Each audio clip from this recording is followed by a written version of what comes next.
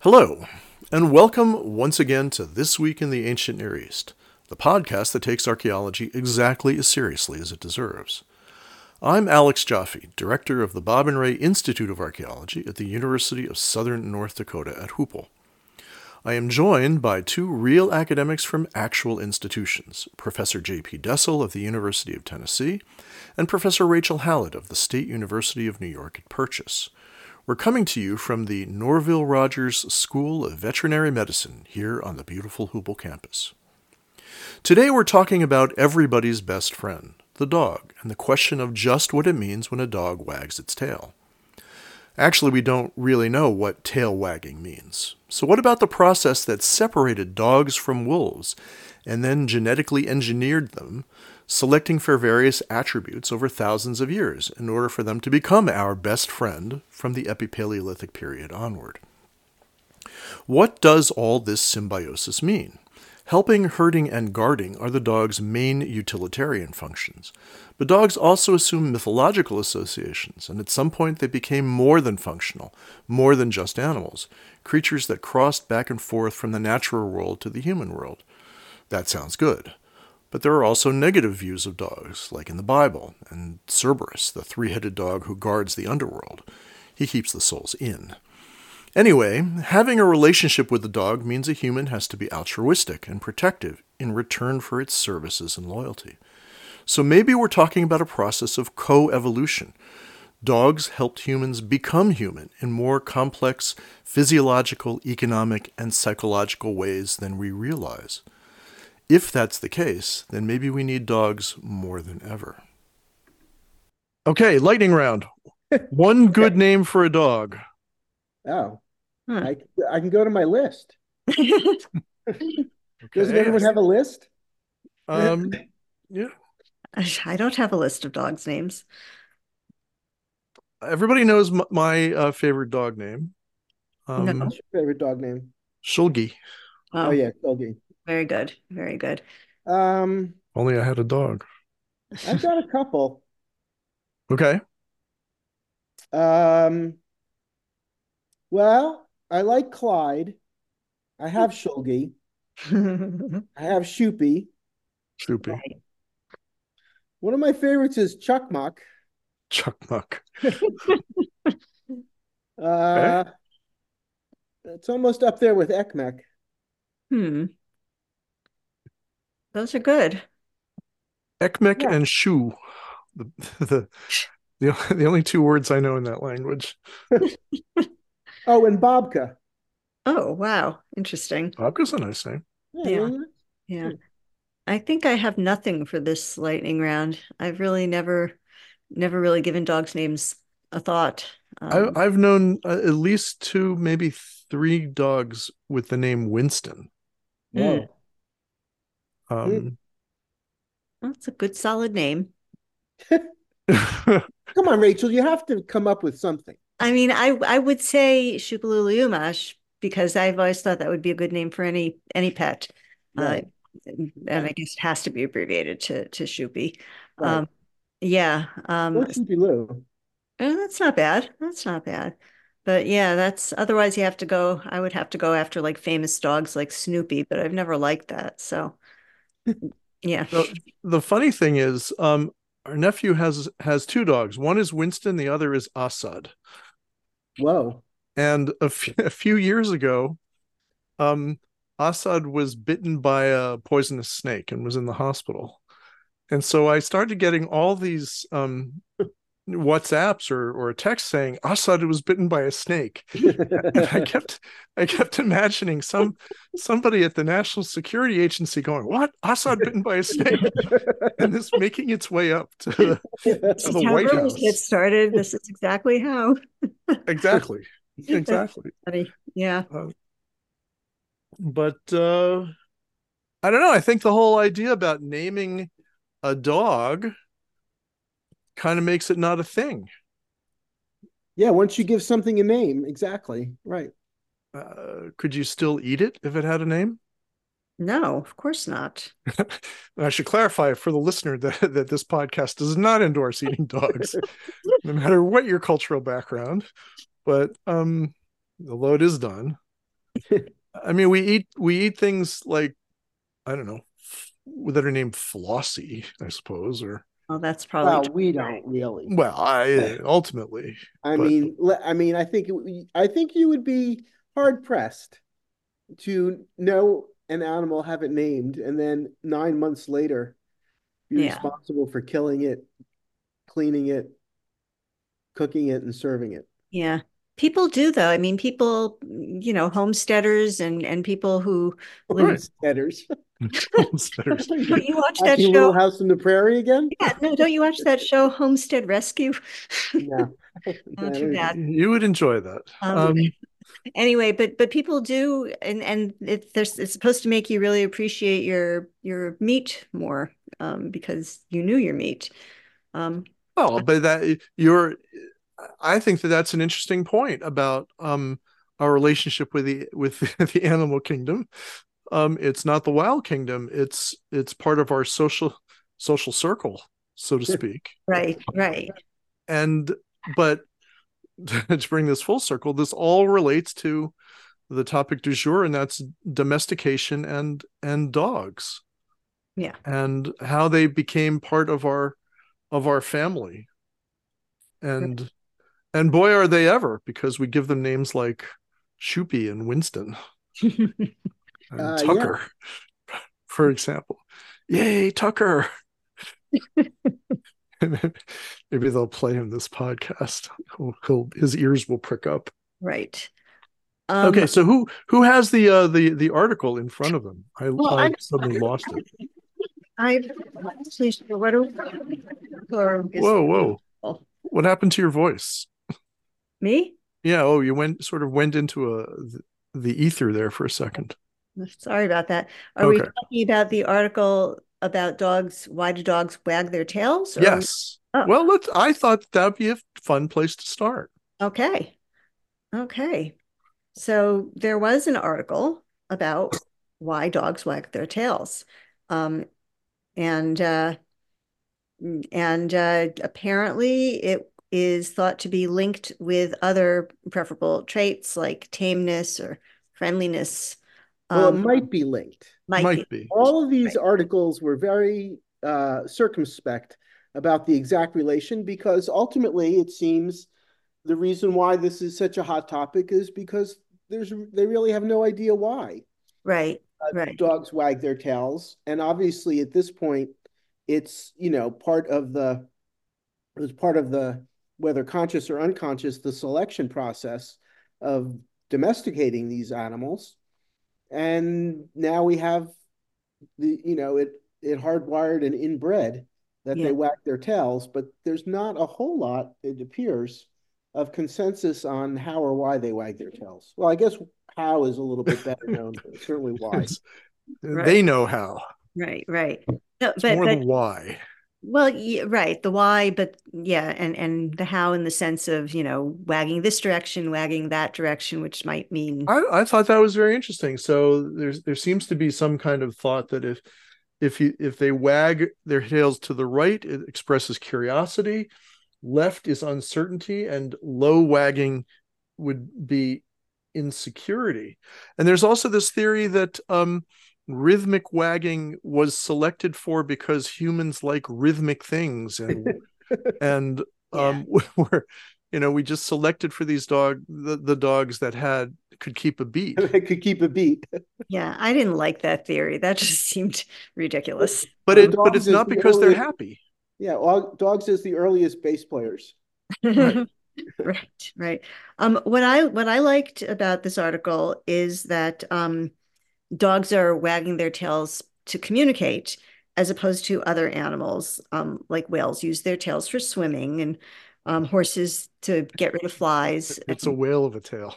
Oh, Right. I thought all of those kinds of things were a little bit dopey because, you know, whales can communicate by singing. So Right. once you have a They modality can, they that can is actually, more high functioning and better, you're going Right, to lose the modality of wagging.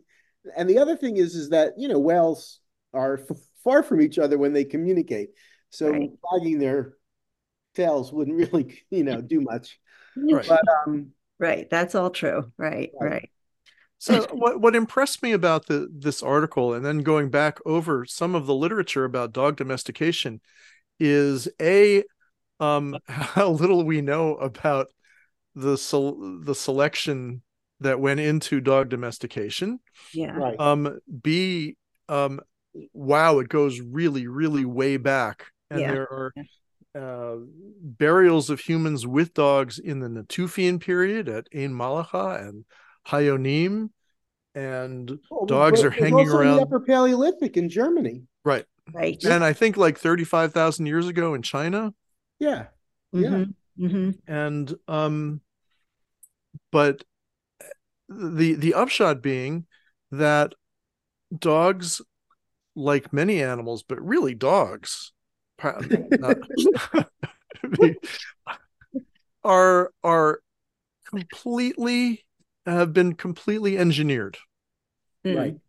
Mm. Just and not simply for their tail wagging Capacity. capabilities, Yeah. but for millions of different attributes um, that humans find advantageous.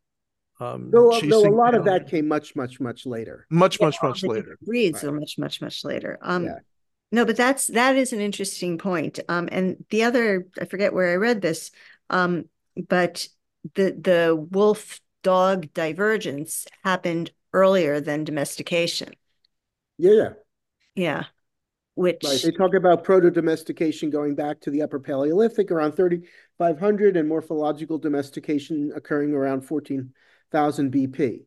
right, So there's this very long kind of period of gestation where there's some kind of co-evolution or domestication going on. Um, and that's, for tens of thousands of years. And then finally you get morphological domestication. right, right. And I thought that was very interesting just because they sort of started, or wolves sort of started to evolve into dogs before humans got involved. um, is how I was. Right. In a way, they sort of domesticated themselves, or they started themselves down the path to Yeah. Right. That's domestication. the whole kind of commensal domestication process, Right. Mhm. which they find them, humans and dogs or wolves find each other in context with each other and, start figuring out behaviors that will, on the dog side, allow them to stay, hang out, you know, get some food. And on the human side, what advantages Right. do Right. they Right. So, confer? a wolf at 40,000 years wouldn't understand a dog 10,000 years ago. And the wolf 40,000 years ago would be saying, just rip the guy's face off, just eat it. And the dog would be saying, no, no, I got a Don't bite sweet the gig hand that here. feeds you. You don't understand. They give me food, they let me chase animals for them. I get lots of exercise. You know, I get to sleep in their beds. Well, maybe not at that point, but The proverbial three dog night. right. I And mean, it's a very symbiotic relationship. Right. With all the theories that have developed, they're all kind of symbiotic relationships. I thought one of the most interesting things was the discussion in one of these articles about how we've always assumed that they were domesticated for their functional aspects, helping in herding, helping in hunting, Right. in guarding. Like those are the three functions that they perform in early societies and really, up until quite recently. But Right. then one of the articles discussed how because dogs are associated with burials and because there are these mythological associations with dogs to the underworld and dogs as companions And Hmm. then there was, and then the relationship of the dog to Sirius, the dog star. Right. That these mythological aspects of human dog relationships suggest that they were domesticated for their symbolic and for their, non utilitarian functions, but more like for things like companionship and symbolism and things like that. And while I don't really buy that argument, because I think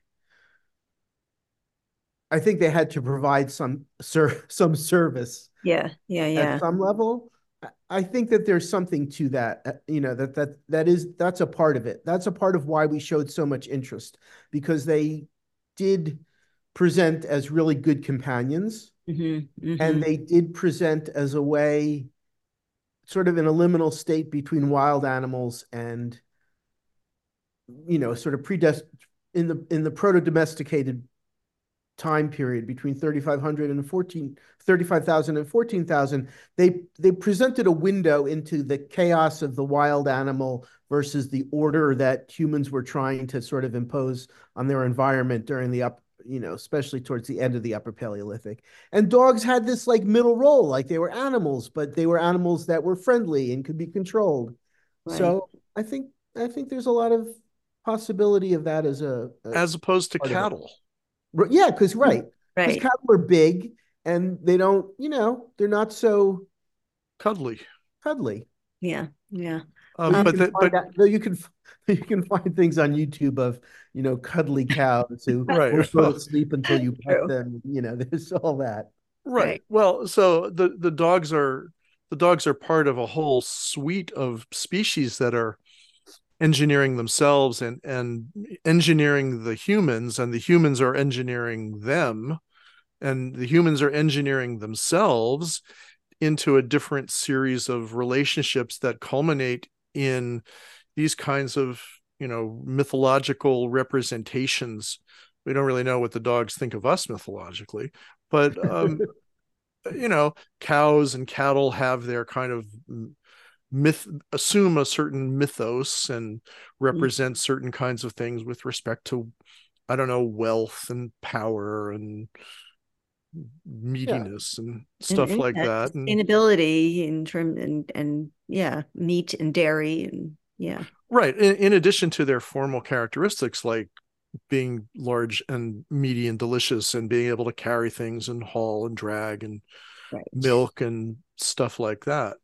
But dogs, I don't know. It's just I mean, cattle have been heavily engineered for formal characteristics. So you've got your Guernseys and your Jerseys and Right. big Right. ones and little ones, and they can't actually milk themselves anymore. Um, but I don't know. How do you get from a wolf 40,000 years ago to a little teacup dog being carried around in a stroller Well, today? but that's all. Let's like, I really think we need to remove that. The whole breeds Yeah, and it's too teacups late. and all that. That's later Yeah. fetishism. That's a whole sort of Okay, teacup dog wise, right. but Right. But but you also breed wise. I mean, when they started playing around and creating breeds, that's a distinctively human fetishizing of right, but something you that they have can you have control. breeds by the Bronze Age. You have a limited number of breeds, but I mean, from what I was reading in the articles, most of the breeding and new breeds really started in the Middle Ages. That makes sense. But You have one thing I Salukis, Basengis; those are ancient breeds. Right. You Mhm. have I you have think dogs that can run fast, yeah, and you but have dogs that can, rip somebody's face off on command, and herding, hunting, and guarding. herding, hunting, and guarding, right? But those breeds seem to emerge, somewhere, I don't know, 5,000, 4,000, and that still leaves a solid 8,000 years from the advent of domestication. right. Right. So Well, again, but one thing that's interesting while we're kind of jumping backwards and forwards in time is when you were talking about ritual uses for dogs. So dog cemeteries in the Persian period. I don't know why I don't know why I never associated this with ritual because obviously it is, but it's a much later than domestication Right. by tens of thousands of years, but there's something about dogs that made for uh, uh, burial worthy things by the Persian period, at least in the Levant. So I don't know what to make of that. And the other thing about dogs and ritual is, and yeah, you have the dog star, and you have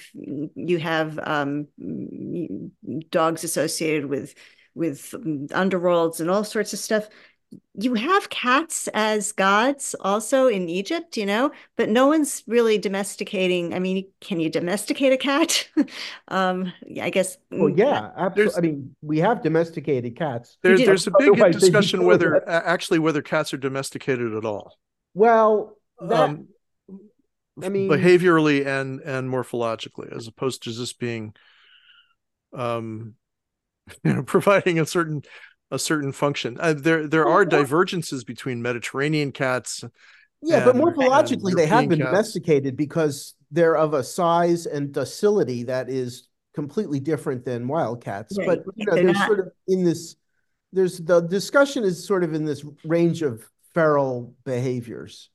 So Right. cats are not going to I suppose some cats will come up and lie down in your lap, but they're not going to, meow at you as you come in the door. I don't know. I've never owned a cat either, No, but they do all, no, cats do stuff. They're stuff. just Do not do as, cats bring you your slippers? they were very little. If you have teeny Do tiny cats slippers, guard your house? no. Right. But, I rest my you case. know, I mean, dogs seem to be friendlier, seem to be more. no, they are. They absolutely are. But I don't think you can say modern cats aren't domesticated. Okay, but again, that's the same kind of presentist bias that we've been deriding with respect to teacup dogs. Cats do come a little bit later in this domestication sequence, as I understand it. Right. Um, you have certainly in Egypt and in the Bronze Age, and then Mediterranean cats, and they disperse from there, and their divergences. But you also don't have the same kinds of morphological differences until later. Mm, Hairless, this Manx, uh, right. this kind of stuff, and they just have one job basically: No, I mean, catch mice and be nice. Two jobs. right. Well, yeah. I mean, they're very comforting. Right. Right. Human beings lower their blood pressure by petting and stroking animals. That's like, very well understood. So they're these kinds of functions that clearly in antiquity people didn't understand or appreciate, but they clearly understood there was some benevolent aspect to this. But Right. but hunting pests is a huge deal, That's true. And right? especially in antiquity or pre-modern in general, that's a Yeah, huge. I mean, in agrarian societies, animals that kill rodents, which dogs do not do. Dogs Mhm. try to befriend rodents, but cats try to kill them. That's a really big um that's a big important job. That's a good point too. That's a good point too. Well, I only brought up cats, in contradiction to dogs because they're the two main pets, at least in this country today, and they're very different. That was the point. When I was in first grade, um, as a little Amish boy in Pennsylvania, there was a girl in my class. Her name was Mary Little, and she lived on a farm. And yes, she did bring a lamb to school one day. I swear that this that this happened. Um, That's a very good story. yeah, well, it's not a great story, but I guess my point in taking you back to the to the 1960s, early 1960s at that, is that we form relationships with lots of different Right, animals. We humans, and yes, we engineer them and we dominate them and we eat them and we rely on them and we love them and we hate them. Um, but we're different from them. And maybe part of the understanding of the process of becoming culturally human or mentally human in prehistory was precisely this process, this separation. Like, I'm I'm a human, and all these animals that I have very increasingly specialized relationships with, or differentiated relationships with, and whereas before I ran with the herds, I was one of them. I am one with the lambs of the prairie, or the lions and things. um Well, I don't know. I just like think I don't think about it a lot. I want to reassure. I want to I think there's a reassure. couple things going okay. on. One is the whole domestication process, especially with animals like cats, but especially dogs. How much was subconscious, unconscious Mm, decisions that are being made, and then all of a sudden, all of a sudden they're like the wacky. The dog is ultimately the wacky neighbor. You can't get rid of them, right? Like you wake up in the morning and it's like, oh, they're there. They're still there. And okay, well, if you're here, I'm going to feed you. mm, And Right. my children have become attached to them because they're small and docile. mhm, And unlike sheep and goat that also start out as small and docile, you know, they have a very, very specific role, and that is for their primary and secondary products. So we're mhm. not going to get in the way of that. But dogs don't have But that. maybe it's the same thing. Really, you kill you when you have a herd of sheep and goats, and you're a late Epipaleolithic or early Neolithic Mm. interactor with these animals. You kill off the ones that are Oh too yeah. uppity. You Oh kill off the no. ones that don't have the fat tails, because you notice that, the fat tails make more fat tails, this sort of thing. Maybe it's the same thing with dogs. The lazy one just he's too lazy to guard. Mhm. Enough of him or her. Maybe, except when your kid loves the lazy one because they move slowly and thus can be, hugged and, played with and everything else. I just think that with dogs, there is a lot of coevolution going on from early on. And then we have these, um, you know, dogs probably helped in the hunting and Right, of animals that never get domesticated, like right. gazelle Yeah, yeah. and antelope and things And like that. hares. Right. Harris. Yeah, that was mentioned Um, somewhere. Um, yeah, so I want to turn the conversation slightly for a minute, and this is from a different article, and I didn't read this part of it carefully enough, but having said all that, biblical references to dogs. Okay. So so they are they're mentioned as scavengers, they're mentioned as guardians of villages, they're they're mentioned as they're equated with evildoers. There's the stuff that I've never really understood about Gideon's warriors lapping up water like dogs, and they're selected if they do lap or if they don't lap. I don't remember, but that's another reference. And have dewlaps, that's a different animal. that's a different animal. So I just, and I mean, I think the article I was reading was trying to redeem the image of dogs, but they do come out as kind of negative. I mean, I guess guarding dogs, that's a good thing. But and And I herding. and hurting, right, right. I think the article is trying to suggest that dogs are found in much greater quantities than we've imagined, Hmm. that we've noticed, and that suggests that they're sort of a welcome part of the society, or that they're at least tolerated to Hmm. a great degree. And then, again, there's all this evidence of burials, and as Right. you mentioned, in the Achaemenid period. So I think the point of the article was there are both negative and positive images of Okay. dogs in the Hebrew Bible, Caleb, the name Caleb comes from dog, Right, right, right? right, So, and that there's been an emphasis on the negative without really appreciating the positive images in the Hebrew Bible and then the archaeological data, which supports, if nothing else, there are lots of dogs roaming around, and they right, seem to be, if not enjoyed and appreciated, certainly tolerated. right. But there's also the fear of dogs. I mean, isn't Jezebel ripped to shreds by dogs? I mean, I think there's both. I think they're tolerated, sometimes appreciated, but there's also a fear that they're maybe more feral than they should be, or that then, you should be wary. Um, Well, I mean, again, I think the article is just pointing out the positive yeah, aspects of canines as opposed to, as opposed to tearing Jezebel's body to yeah, shreds. as opposed to all the negative ones which always get brought up. Right. Okay. Okay. That's all. Well, varying cultural attitudes towards dogs exist in all societies, I suppose.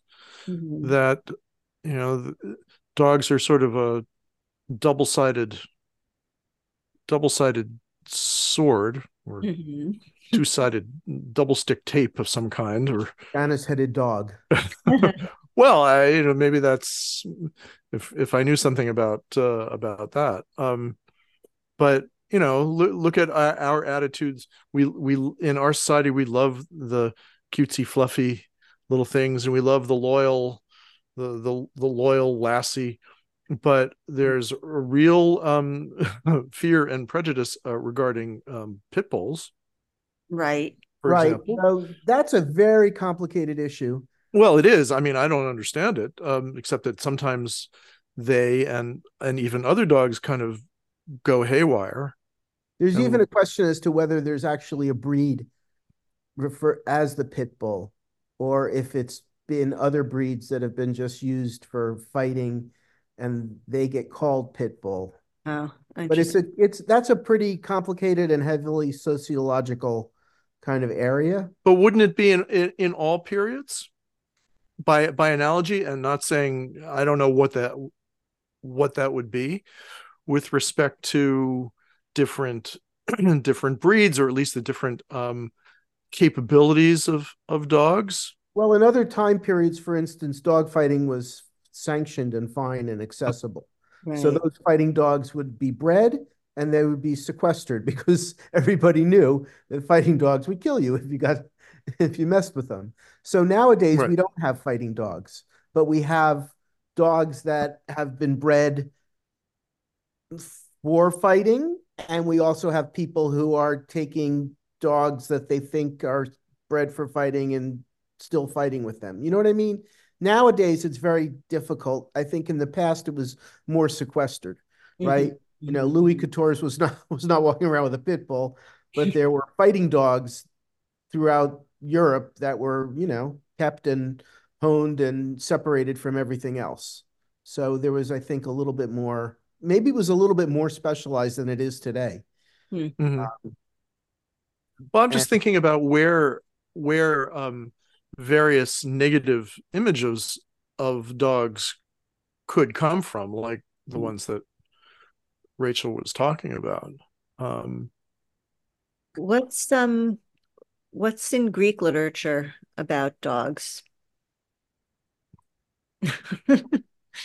in our next hour, Right. we're, boy, we're, we're that's a gonna little Google the hell out of embarrassing. some That's an things. embarrassing question there. Well,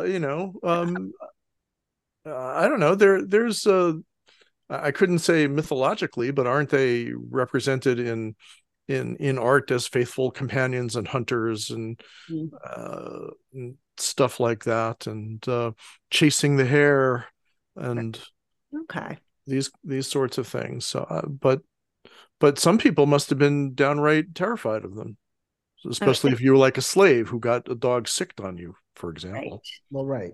Um, so it's just interesting to me how the different encodings of animal experiences enter various cultures, particularly what we think of as well, what we think of as, biblical culture for is a very limited series of experiences, by a very limited number of people Yeah. who wrote a very limited literature. But and I'm sure that there are Mesopotamian law cases like your dog killed my sheep, your dog Right. ripped my kid's Right. arm off or something, Or you killed my dog. or you And killed my it was dog. a very valuable hunting dog. Right. All these kinds of things. Your ox cart ran over my favorite dog. Right. Right. um, So, whose dog got gored by the ox, Right. so to speak. Um, but so are animals a better window into human society than we think Well, this was one of in the things antiquity? that a couple of the articles kept stressing was that we need to better understand why dogs do things like wag their tails, because that will give us insight into human yeah. perceptions and behaviors and processes during the period of proto-domestication and domestication. Yeah. And I think that that probably is very necessary if you're writing a grant on trying to figure out why dogs wag their tails. Yeah. But I'm not so sure there's really anything. I don't really know. One article said something about it'll the domesticate or why dogs wag their tails will give us some idea about, a fingerprint of human motivation in the past. And I'm not quite sure that that's what's going to happen. Right, right. I mean, I do think there's something to the, if your hunting dog comes home with you and is wagging its tail and looking very happy, you're going to feed it. I mean, I think there's an element of reacting to how the dogs are expressing themselves. But I wouldn't go beyond that. I I, guess it's a little bit, Alex, of what you were sort of saying about about the process of domesticating dogs in part constructs human identity, in that one of the, you know, bottom notes of owning a dog is unconditional love. Right. And how in antiquity, in the end of the upper Paleolithic, after proto domestication is well on its way, having a critter around that gives you complete and total fealty and loves you and appreciates you and is doing whatever kinds of behaviors, sitting in your lap, wagging its tail to the right, even though no one would have noticed that, and licking you, there's going to be an appreciation of that in in the chaotic and uncertain world that surely the Upper Paleolithic was. Right. it was an uncertain time. Right. And I think that that's, essential part of it is that these animals are so loyal and so you know, And useful. appealing and attractive and loving, Yeah. that that's going to make for a better, richer domestic life. Right. Right. Well, but isn't that in some sense making you more human? Yes, Because exactly. That's what I you're, said. I started by saying this is your point yeah, of it's constructing human identity. you learn to love. The dog helped you break through the barriers. I know what it feels like to love unrestrainedly. But it's more than, yes, it is that obviously first and foremost, but it's also um, increasing your generosity. You're Mm, giving mm, mm, something of yeah. your, you know, you're giving your food to which the dog may or may not have helped get, but in agrarian societies probably helps a little less. Yeah. You're giving your resources to this dog. You're sharing resources with this dog. And And it's that too is offering you, sorry, go ahead. yeah, and that too is making you, more human and constructing a society that is a little bit different than it would have been without the dog. So there's an aspect of altruism and stewardship Right. of It would be of nice to know if billionaires, not if billionaires own dogs, because I'm sure they do, but if they are the ones actually taking care of the dog. Are they walking the dog? Are they feeding the dog? Or is the dog just around and the squadrons of staff are doing that? Does Jeff Yeah. Bezos take his dog out every day, not once a week, but every day, twice a day for a walk? Yeah, no, clearly. Yeah, yeah. Right. And Or I does he think, go visit the kennels where his prize-winning yeah, hounds exactly. are Right. housed?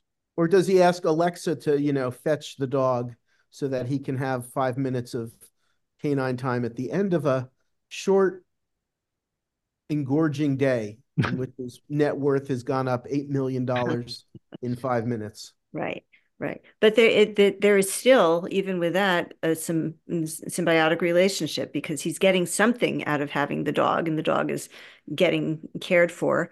And in antiquity, it's very much, the dog's going to bark if there's danger, and I'm going to feed the dog. Plus, it gives me comfort. I, Right. I, It's already demonstrated that it won't eat my prodigy, right, right, so I right. can keep it around. Unlike that bad attempt of keeping a wild ox in the house. Good That was a point. bad idea. Right, but people do have pet pigs and pet sheep goats, or pet sheep. I don't know about goats per se. Well, yeah. Yeah. Okay. Well, I mean, people have pet pigs until they get really big, Right, and then right. they get rid of them. Right, All these people who thought they bought pot-bellied pigs and right. Yeah, learned that they were, completely taken for rubes because they were just sold regular pigs right, who, upon approaching 200 to 300 pounds had to be, taken out of the house. Right. right. Good point. Yeah. Never mind the people who have tiny baby alligators and then flush them down and they live in Yeah, this. well, right. Yeah. But also people who have pet sheep or goats, those I think, and there are a lot of people that have them, but it's not a critical mass of people Mm. who have them and who it's not intergenerational. It's Right. not, oh, I did a 4-H project and I had a pet lamb for a couple of years, and Right. then that becomes a behavior that you replicate over and over again and that you bring to your next generation. That it's a very, you know what I mean? It's very different. It's more idiosyncratic and it's more of an outlier than dogs. Right. Yeah. That's true. That's true. There probably are some pet llamas in Manhattan apartments, Sure, there's but pet I wouldn't everything. want to know about them. No, there's a pet ferret and God knows what, Oh, ferrets is a whole craze at one point. Right. right? Right. And it's illegal because they're Right. so. But Right. one thing we haven't raised is that dogs have a muscle in their eye, unlike wolves, that allow them to arch their eyebrow area in a way that makes them seem like they're listening and paying attention and responding. And Huh. that we as humans respond very much to that arched eyebrow. It makes them so much more human. And it makes them, we can project so much more easily that they're listening to us and, Mm-hmm. part of the conversation. And I was surprised that I don't know too much about that whole arched eyebrow thing, but I know it exists. No one brought it up in any of these articles, but um, I didn't maybe know it's about more of a that. modern. It's worth bringing up, and if the listener knows anything about it, feel free to write in. Um, Oh, that's yeah, it. well, I mean, they're it humanizes them, Yeah. Exactly. Yeah. it anthropomorphizes them, and then the end point of that evolution is Scooby, and Exactly. the symbiotic relationship between Scooby and Shaggy. Right.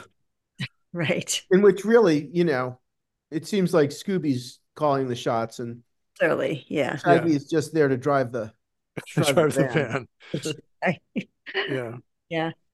Well, no, that's Okay. actually Final thoughts. final thoughts. I'm going to take a final thought based on this whole eyebrow thing. That this is something, maybe it's one of these traits that's really irrelevant to the survival of the species, but that it works because of the symbiosis with humans. It makes humans want to care for them more. Right. So that would be my final thought. Right. It makes them, they can sort of like smile and interact in a way that, I don't know, crocodile can't. Right.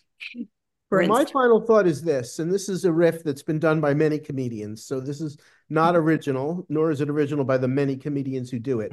But if you were to see somebody scooping up you know, scooping up poop, putting it in a plastic bag and walking around with it. Who would you think is in control of that Right. situation? Who's zooming who, Who's Right. zooming who? So as in some Dorothy ways, would the say. dogs have really domesticated us. Yeah, yeah, that's a good point. Yeah, what are archaeologists in the future going to think of all these pooper scoopers that they find? And are we ritualizing our dog's very excrement? It's We are Oh, God. ritualizing it. There's nothing like seeing, some dowager in the Upper West Side daintily walking around with a small plastic bag right, along with their Pomeranian. right. Alex, final thought? I do feel bad for Manhattan dogs. You see them out there in the afternoon, and they're all kind of shell shocked and skittish um, as they're getting their one outing of the day, if that. And let them run. They need to run, or some of them do. I was going to say, Um, some dogs are just waddlers. right, They've been unless they're four designed. inches high and they've just been engineered to chase rats down holes or sit in a baby carriage for you. So, but they make us human. They make They us. they taught us to love. And on that note, And on that note, well, after this episode, I think we all deserve some Scooby snacks.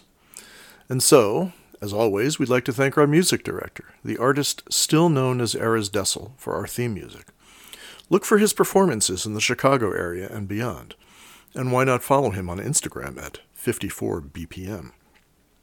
We'd also like to thank our sponsors, the Dumont Television Network, a division of Yoyodyne Propulsion Systems. Be sure to watch The Pet Shop on Saturdays at 7:30 p.m. And so, to get in touch, leave us a comment right here, or hit the little heart-shaped button. You can follow us on Instagram and Twitter at ThisAncient, as well as on Facebook, or you can contact us via email at thisweekintheancient it's all one word, at gmail.com, or send us a postcard at P.O. Box 1177, Boston, Mass. 02134.